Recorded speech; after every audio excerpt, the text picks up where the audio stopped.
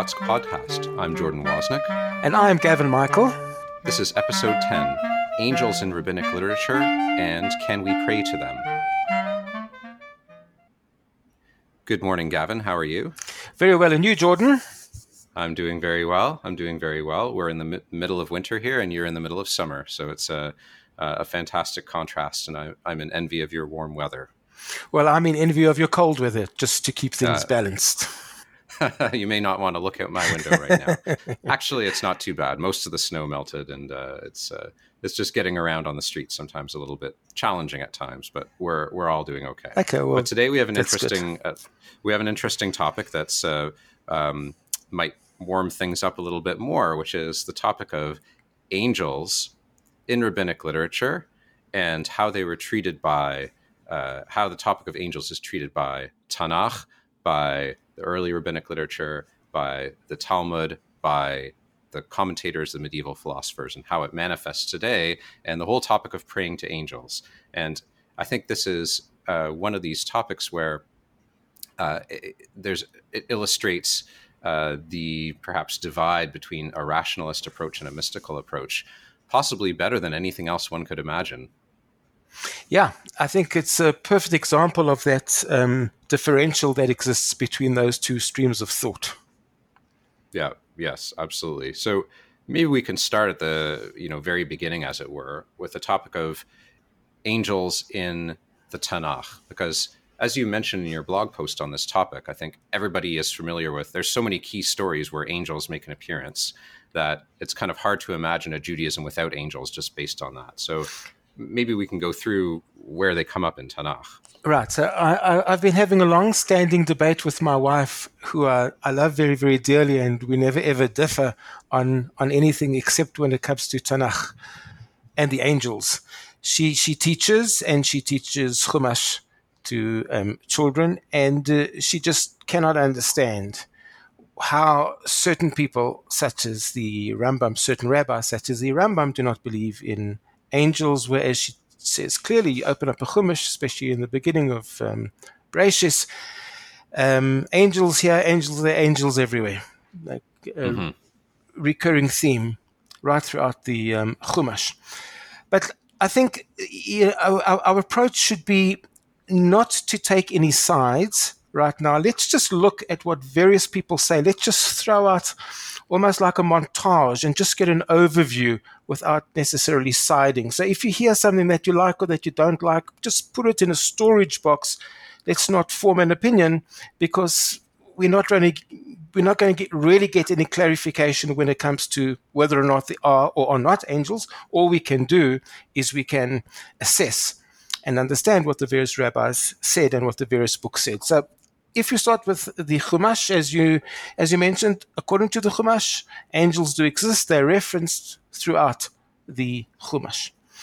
As we move on to the Nach, which is the section that deals with the books of the prophets and the Ketuvim and the writings, there are very few references to angels. So that's already interesting. The Chumash is replete with references to the angels. The Nach doesn't have so many references to angels, except one great exception is the book of Daniel, where Daniel references angels. He refers specifically to the angels of Gabriel and Michael, and he also ranks the angels into hierarchies. And this notion is supported by what the Talmud Yerushalmi was later to say, that the idea of angels came from Bavel, because we know that Daniel was exiled at Babylon in Bavel, and there is this idea that we learnt about angels, specifically their hierarchy, from Bavel. Obviously, we already had a strong tradition of angels, because as we mentioned throughout the Chumash, we read all about angels, and to some extent in the prophets, but we seem to have developed it very, very strongly in Bavel, in the exile in Babylon. Let's move on to a little bit more now in looking at the Talmudic period. We start with the Mishnah period, which is from the year 0 to 200, more or less. Again, in the Mishnah, very, very few references to angels. According to some views, there are no references to angels. According to others, there's one reference to angels, quite a well-known reference. Many people would know it. It's in Mishnah Avot. Mm-hmm. And in Avot, we read, if you do a mitzvah, you get a praklit, an advocate. Mm-hmm. If you do an aveira, you get a kategor, which is an accuser. Right. Now you could understand that, it's to your benefit to do a mitzvah, it's to your disadvantage to do an aveira.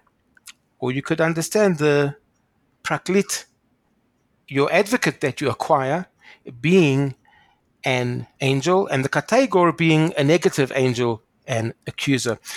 But if there are any references to angels in the Mishnah, that would be the reference. Otherwise, essentially, the Mishnah does not reference angels, which is fascinatingly interesting, because one would have thought that it would have just picked up from Daniel and from the previous literatures and spoken about angels. But it does appear as if there's some kind of a break in that transmission of the notion of angels, and that's the period of the Mishnah. Also very interesting is that other literature from the Mishnaic period, not from the Mishnah itself, but from the same time period, 0 to 200, other literature does reference Malachim. So, one has to understand that. I don't really know what that means, but that's what it is. I have heard that a possible explanation as to why the Mishnah does not officially reference angels is to serve as a kind of counter to Christianity, which was just beginning to emerge, which obviously had quite a strong tradition of those concepts, and one needed to distance oneself from those views. But be that as it may, that's the period of the Mishnah. Moving on to the period now, Jordan, of the Gemara, that would have been from roughly 200 to 500 CE, particularly in the Bavli, frequent references to angels, many, many, many examples. Gemara speaks about angels being created every day. They fall into a river, the river of Dinur, the river of fire, and they get consumed, and only 2 permanent angels remain. But once again, lots and lots of different references to angels. So if you studied Chumash and if you studied Talmud Bavli, your world would be filled with angels and certainly with references to angels. On the other hand, the Bavli's sister literature, the Talmud Yerushalmi, doesn't contain so many references to angels, and it makes the point that we do not pray to angels. We do not need any form of intercession. And this reference in the Yerushalmi is in stark contrast to the Bavli, where the Bavli actually mentions that one of the primary functions of these angels are, in fact, to carry our praise. So there is this sort of tension that exists between the Bavli and the Yerushalmi. But yes, the Yerushalmi does reference angels as well. So one thing I wanted to ask on this topic, because whenever I think that, in terms of the everyday Jews' most frequent contact with the idea of angels, not necessarily praying to them, but maybe more like praying like them, right? Which is in the Kedusha, right? That we say in the repetition of the Amida. So this is a very frequent thing that one encounters, right? And we say, Naritzcha v'nakdishcha kasod siach sarfei kodesh. There's references to seraphim, right? And in other piyutim that we say regularly, there's like references to angels. And so we're going to get into the discussion very shortly about how others, how the Rambam, how the Ramban, conceptualized of angels. But clearly by the time that this section of the Tefillah was, canonized and instituted, it would be, considered, I guess, perfectly acceptable to have this kind of mental vision of that there are angels, and they're these heavenly creatures of some kind who pray in a certain way, and we're going to emulate them, right? Right? We're going to attempt to do what they do, and it's all based on this prophetic vision in Isaiah. And that must have been, I mean, that was powerful enough. It's like you say, it's everywhere, and especially in those texts, which are somewhat mystical in their nature, very present and enough to kind of really cement it in our liturgy. Right. So what you're saying is absolutely correct. As we see, we just open up a Siddur, and it's certainly become part of the mainstream. And as I say, there appears to be no debate. Judaism believes in angels, and Judaism believes that we should emulate angels, and Judaism believes that we should sometimes even ask for their help, perhaps sometimes even their intercession. Until Right. we come to the father of Jewish rationalism, the Rambam. Rambam is born in 1135 and he dies in 1204. So that was already quite late. Yes. Judaism had quite a long time to develop before the Rambam, but it appears as if the Rambam was the first dominant voice that challenged the notion that you just spoke about, that angels are part of the system. It's mainstream. No one even questions them. So the Rambam did not believe that angels existed. They did not exist, according to the Rambam, other than in the mind and the thought of the person who believed that they were seeing them or experiencing them. But they were not actual beings. They could never manifest in reality. You could never see them with physical eyes.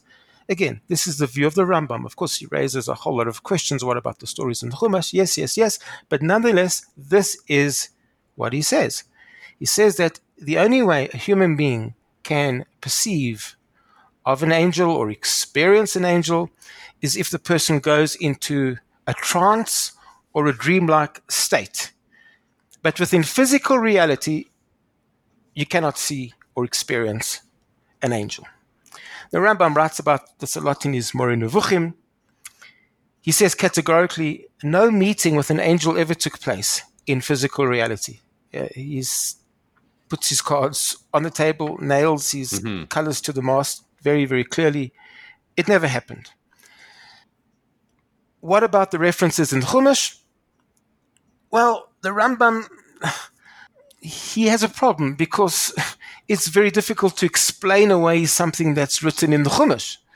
I mean, it's like trying to argue with my wife on the notion of angels. But he says, the Rambam says that as a general rule, that's why I say it's not a good answer because he gives a general answer, but there are exceptions. He says, as a general rule, every time the Torah speaks about, or rather often when the Torah speaks about an angel, the story was preceded by either the words Vayisa Eina Vayar, that the person lifted up his eyes and he saw, or Hashem had already appeared to the individual beforehand, and then this was part of the spiritual experience that kind of manifested in an appearance of an angel of sorts. But it would have been a residue from a more godly experience, but still not a perception of a being with physical eyes. And the Rambam goes on to explain that angels do exist, but only in the sense of being sechalim nivdalim, which means separate intelligences. And what does he mean by that? He's referring by that to the energy in a plant to grow, the notion of gravity. You drop something to the ground, it falls down, there's an energy that pulls it down. It appears to have some kind of a seichel, some kind of intellect, because it doesn't go up, it goes down. It's governed by rules, laws, a seichel, and these are what the Rambam says would be angelic forces, but they are not necessarily these ethereal beings that manifest to us. They are energies, they are natural forces. There's nothing supernatural in the spiritual sense about these energies and these separate intelligences. And the Rambam believed so strongly in this idea that angels do not manifest in reality.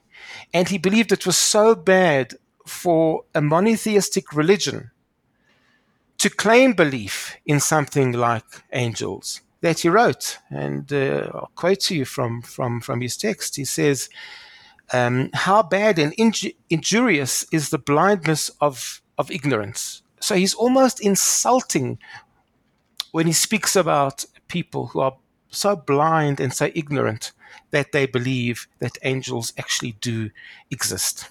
And he wanted to take all references that, as you said, by now were well entrenched within Jewish liturgy and in the Siddur and in the Jewish psyche. He wanted to take certainly the references from the Siddurim, references to angels, and he wanted to remove them from the Siddur. One great example is the prayer Brich Shmei, which Jordan, you would know, is a prayer that we say when we take out the Torah, just before we take out the Torah. There's a sentence in that prayer, V'la al bar elahin samichna, where we say, I will not rely on the sons of God. Right. In other words, angels. I will not rely on angels. So you might say, well, that's a good prayer. We're not relying on angels. But the Rambam wanted even that sentence removed, because he said, even if you don't rely on angels, or you say you're not going to rely on angels, it implies that you still believe in angels, just you're not relying on them. So he wanted that removed. I must just add in parenthesis that I found this very interesting, because Brich Shmei is an extract which we've taken from the Zohar. From the Zohar, yes. It's the prime example of the Zohar in our liturgy today, right? Right. But there's a problem, because the Rambam died in 1204 and the Zohar was first published in 1290. So it raises all sorts of interesting questions. How could the Rambam have referred to it if, were there different texts that existed?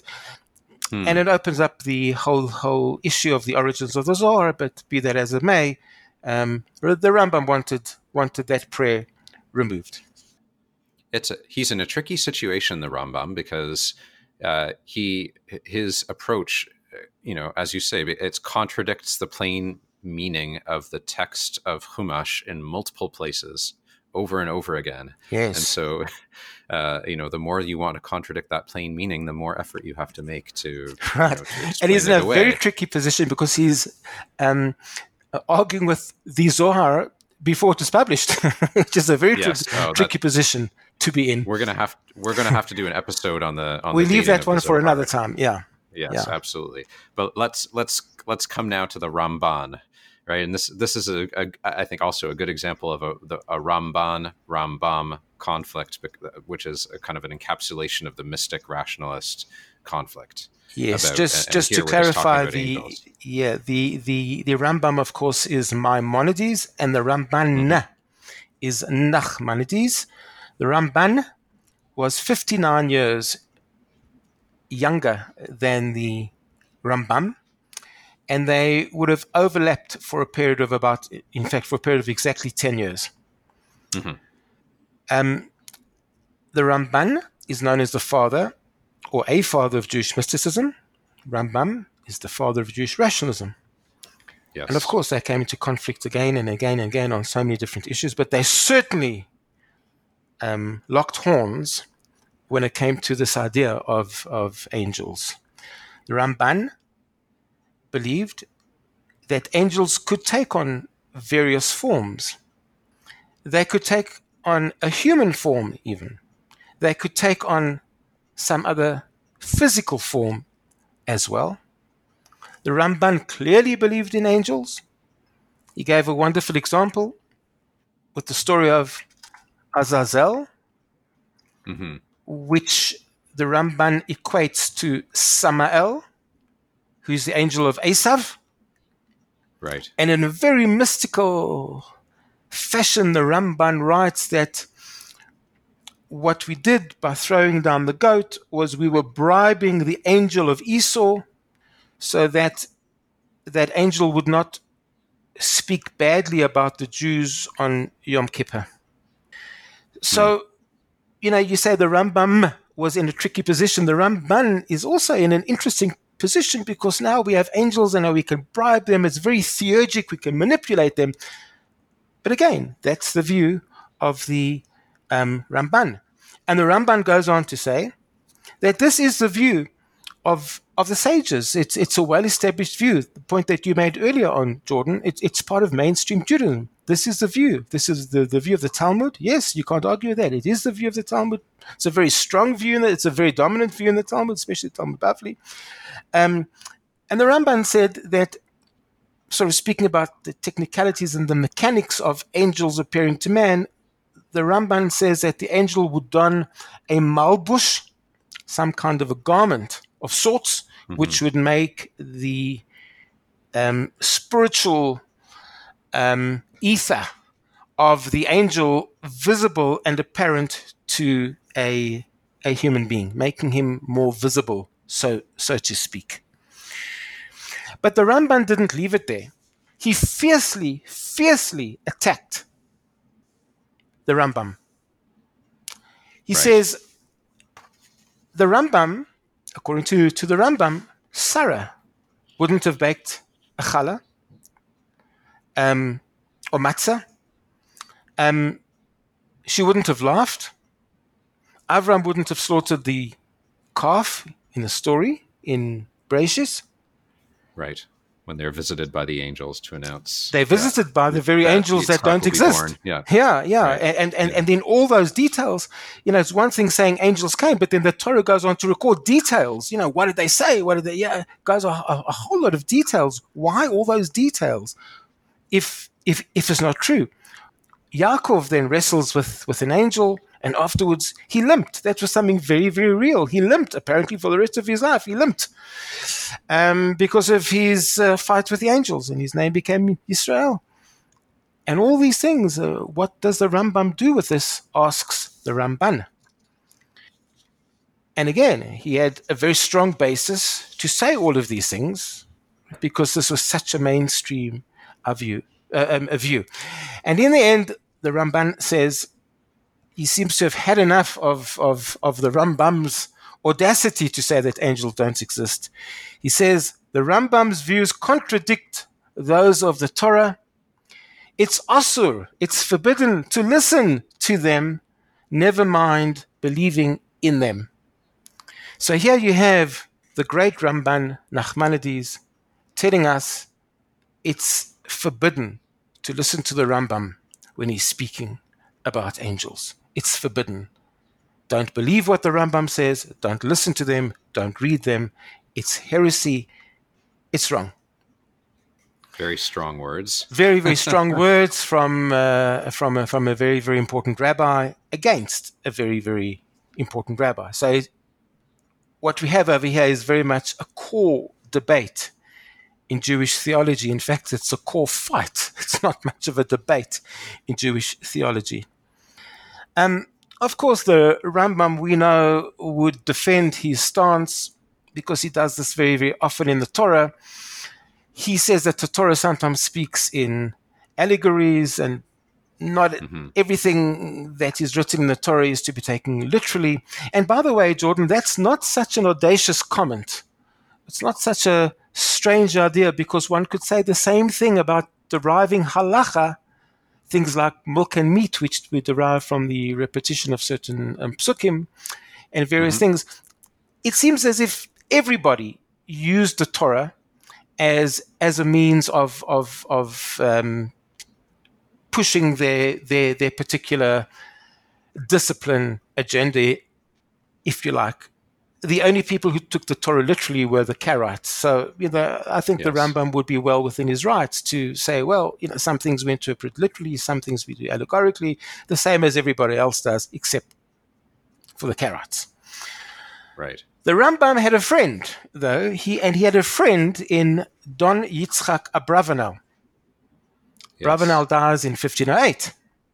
Right. So a metaphorical friend who lived several centuries after him. Yes. A metaphorical friend, but a very good friend. Yes. And in his commentary on the Moreh Nevuchim, on the Rambam's Moreh Nevuchim, Abravanel writes, he says, yes, Sarah didn't bake cake. She didn't laugh. Avram didn't prepare the calf, etc., etc. Almost responding to the Ramban's criticism of the Rambam. And he goes on to say that, these were part of a vision, and the Torah recorded it because sometimes part of a vision has got a certain chashivus and importance, therefore it was recorded in the Torah. And the Abravanel goes on to challenge Ramban now. And he challenges the Ramban's notion that angels are very real, because he says if angels adopt this malbush that the Ramban talks about, and they now become visible, and you can now see them, you can now experience them, you can talk to them. He says, if they manifest physically, as the Ramban says, well, let's talk tachlis. Abravanel asks, where do these bodies come from? Mm-hmm. Where did they go? Exactly. Did they come out of fresh air? Were they born somehow? I mean, did they just pop into the air? If they were born, how were they born? Mm-hmm. Were these bodies created? If they were created, did they grow? Were they created as adults? Were they created as children? What happens to these bodies after they have done their mission? Do they just disappear? Or if they have bodies of some sorts, what would happen to that malbush? Would that malbush have to be buried? I mean, these are all sorts of very, very fascinating questions. What do you do when you finish with the malach who has manifested? Does he pop out of the air again? He was challenging the Ramban to say that it's not such a simple thing to say, okay, we'll call it a malbush and then everything's solved. That notion of the Ramban itself creates a whole lot of secondary problems that need to be dealt with as well. And Abravanel then goes on to say, agreeing with the Rambam, that angels must therefore have appeared in visions, and they couldn't have been in physical forms. So there we have I think, a very, very fundamental debate, as you pointed out, Jordan, and fascinating to discover that on such a notion that has become so part and parcel of, and I can guarantee you, to stop a Jew in the street, ask him, from, not from, do Jews believe in angels? Of course Jews believe in angels. And yet, there's this very, very deep, essential, ripping debate between Rambam and Ramban. Right. And then the topic we need to address next is, so whether or not, presumably, you believe that angels, do angels exist? If the answer is yes, or even if the answer is no, and you're just you're going to stick to normative Jewish liturgy, do we pray to angels? What is the role of praying to angels? And what do we do with a hymn like Shalom Aleichem that we sing on Friday night, right? Yeah. You have it at the top of the page, Shalom Aleichem Malachei Asharet, right? What are you going to do with that? And how do you approach that? And, I think this is, if I can say, this is one of these things a lot of people will sing it without thinking perhaps too much about what are the theological implications of exactly what I'm saying. I'm going to say it because it's what we do, right? It reminds me of a lovely story. I used to sing Shalom Aleichem, which is my favorite song, and I loved singing it, especially when we had Shabbos guests, because the Shabbos guests loved it, those who were from loved it, those who weren't from loved it. People cried when we sang it. And then when I saw that the view of the Rambam was that we do not pray to angels, we don't even believe in angels, I stopped singing it at my house. And one day we had visitors, and they were waiting for Shalom Aleichem, and they got so upset that they questioned my very thought process. What kind of a rabbi are you if you do not sing Shalom Aleichem? Don't you believe in, what's your next step? You don't believe in God. If you don't believe in angels, do you believe in God? But this just shows how entrenched this notion is within Jewish thought. And that person wasn't even from. But be that as it may. Right. Okay. Yeah. So, Of course, Rambam says that our prayers are exclusively directed and addressed to God. We're a monotheistic religion. There's no intercession. And the Rambam wanted to remove all of these references from the Siddur.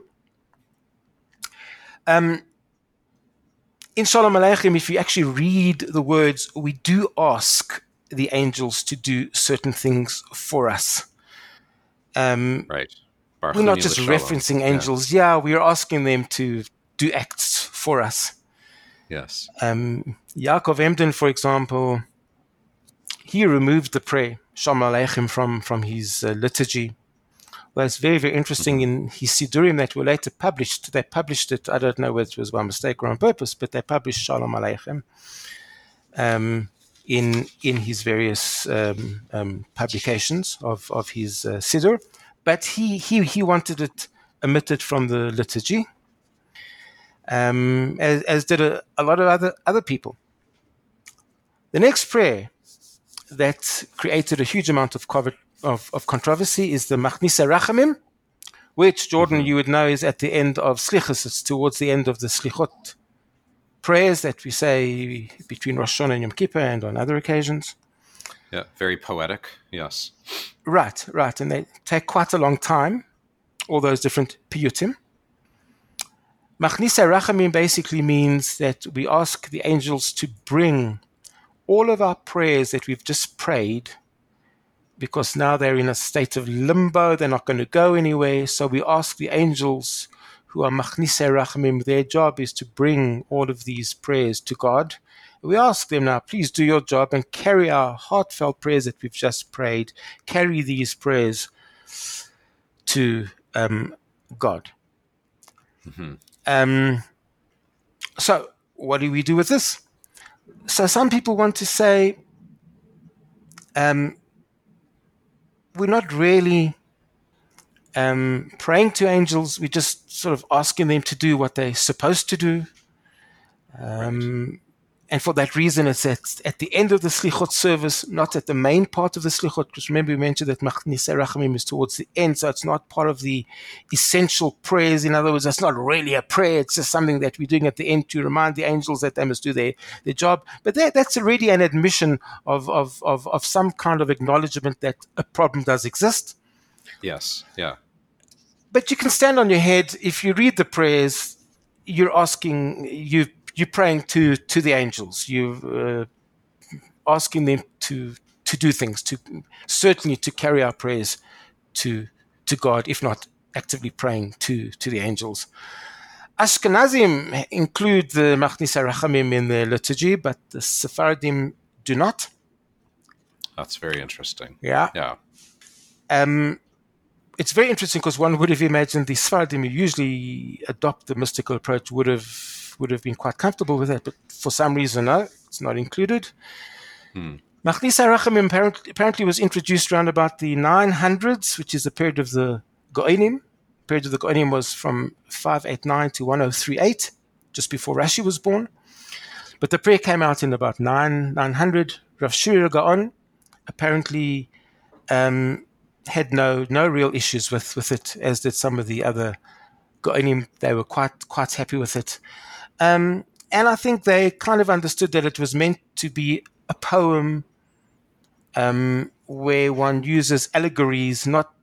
They weren't meant to be a prayer. That is how it appears Rav Shiri Gaon explained our acceptance of Machnisa Rachamim.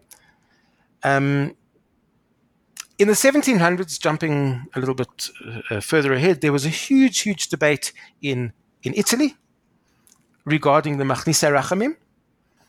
And in the Pachad Yitzchak, it's recorded, this debate is recorded, and it kind of went to a hearing. Do we include it in our liturgy or do we not?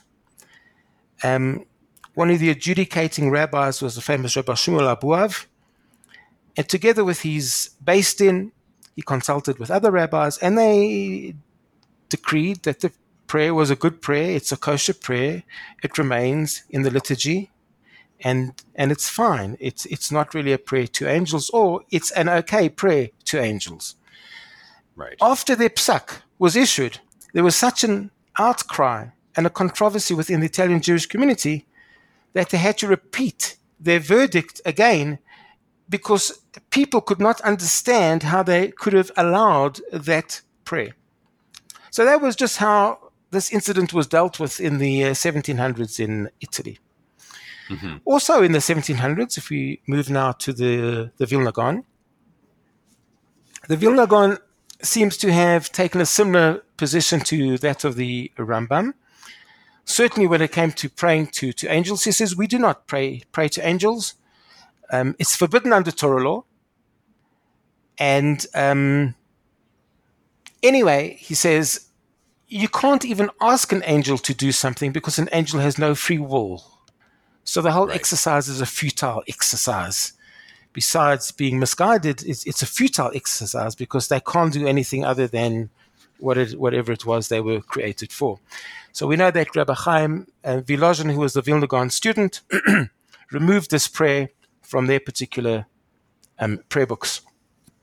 Jumping back to the 1500s, the Maharal of Prague had a degree of difficulty with Machnise Rachamim, so he changed the text a little bit. He turned it from Machnise to Yachnise.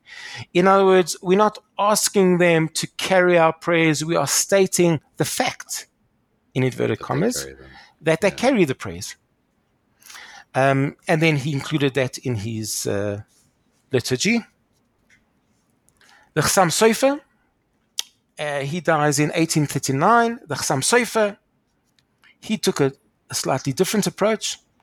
He didn't like Machnise Rachamim personally, but he didn't feel that he had the right to remove it from a prayer book. He didn't want to do that. So what he did is when his community said the prayer, he was ma'arich, he drew out the previous prayer, Nefilat Apayim, so that he wouldn't have to say Machnise Rachamim. So personally, he never said that prayer, and apparently Rabbi Akiva Eger adopted a similar position as well. Fascinatingly, within the Chabad tradition, the Tzemach Tzedek, who dies in 1866, the third Lubavitcher Rebbe, he initially took a strong stand against Machnise Rachamim and the notion of asking angels to intercede on our behalf.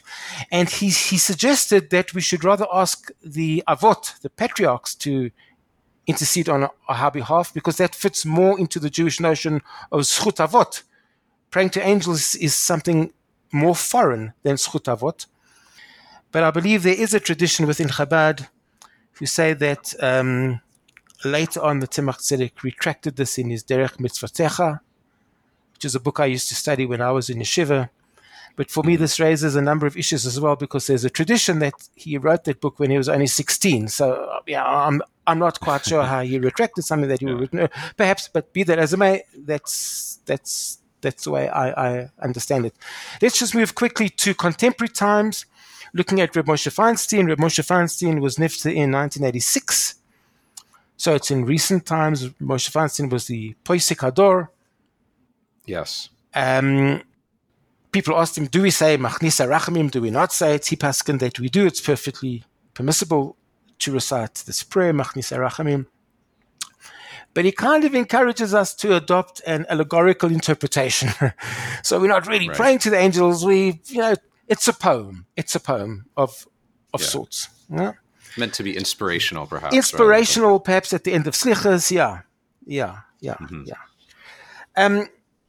Another piece of very interesting contemporary literature that I just wanted to share with you quickly before we conclude, and that is I saw some interesting writing from Rabbi Shlomo Brody. He is from Yeshivat HaKotel.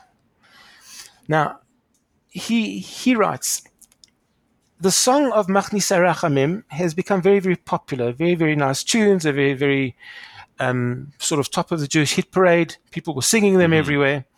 And he writes that he knows of two rabbis who would never have recited Machnise Rachamim, who suddenly introduced it because it had a nice tune and everyone in the shul wanted to sing it. So the rabbi started singing a prayer that they normally wouldn't have sung.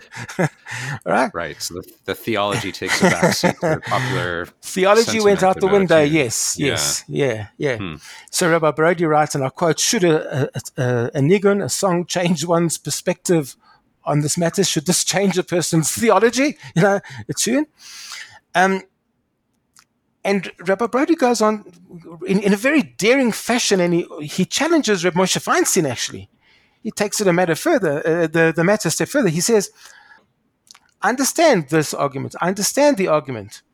But I cannot help feeling this is a horrific way to resolve a long-standing dispute relating to central issues of prayer, dogma, and our relationship with God.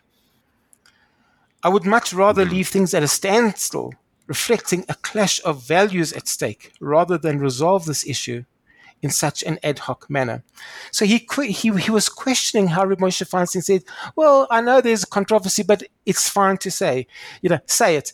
He felt that the core debate, that raw core debate, going back to the Rambam and the Ramban, raising all these fundamental issues within Jewish theology, should be kept alive, should be made real, should be spoken about. People should be made aware of it, rather than whitewashed and swept under the carpet as if, Baruch Hashem, everything's okay, nobody's arguing, we're, Am Echad, Belev Echad, and everything's super duper fine, which is a wonderful thing to say, if you want to keep people happy. But for real searchers, that's not the kind of thing that they want to hear.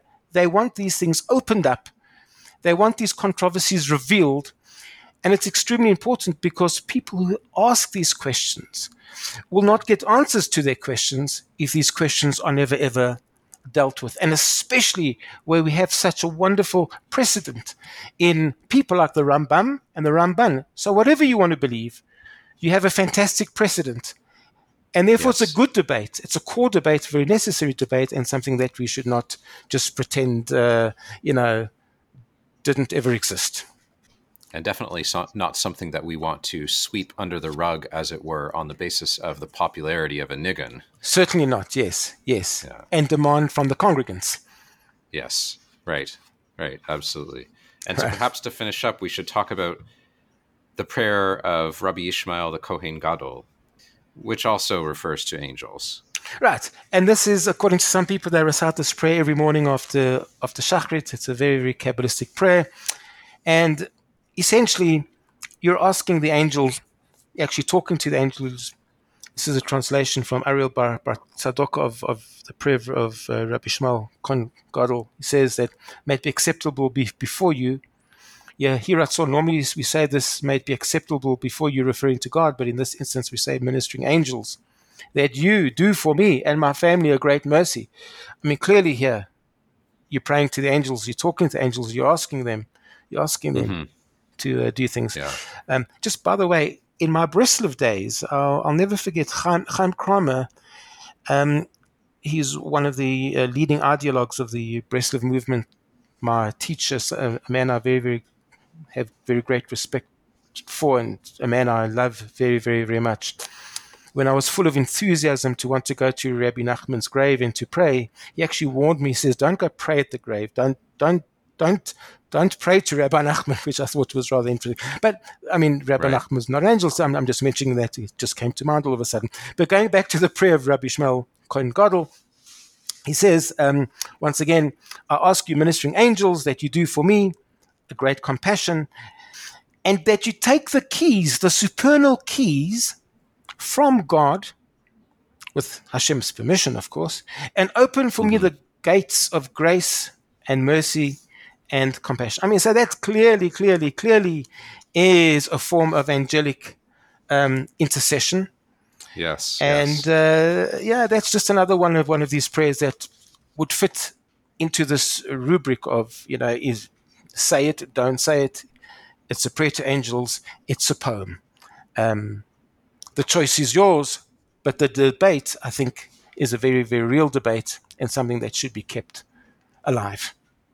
Absolutely. And to reiterate the point that you made earlier, people of either persuasion, right, that, that praying to angels is, nominally, praying to angels is only in quotes. It's quote unquote praying to angels, and it's like it's acceptable to do that or to recite it as part of a, due to its poetic value, due to its inspirational value.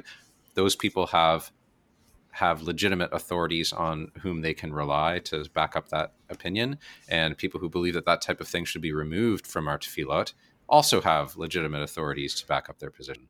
Right, absolutely. And we don't need to resolve it one way or the other. There's no need. There's no need to resolve it, as you say. Absolutely, there's no need to resolve it. It's not a problem. It's a beautiful debate. It doesn't need to be resolved. Mm-hmm. It's interesting. So now, we're recording this on a Thursday morning, and so tomorrow evening, when we're singing Shalom Aleichem, definitely going to be a different series of thought processes going. I'm going to invite different guests. I'm not having the same guests as last time. I'm canceling the guests. Yeah, debating what to tell my kids now. Anyway, we'll figure it out. Right. This is a really great discussion, Gavin. Thank you so much. Thank you, Jordan. As always, thank you once again for your time and for being such a wonderful host. All the best to you. Thanks again. Have a great day. Keep well.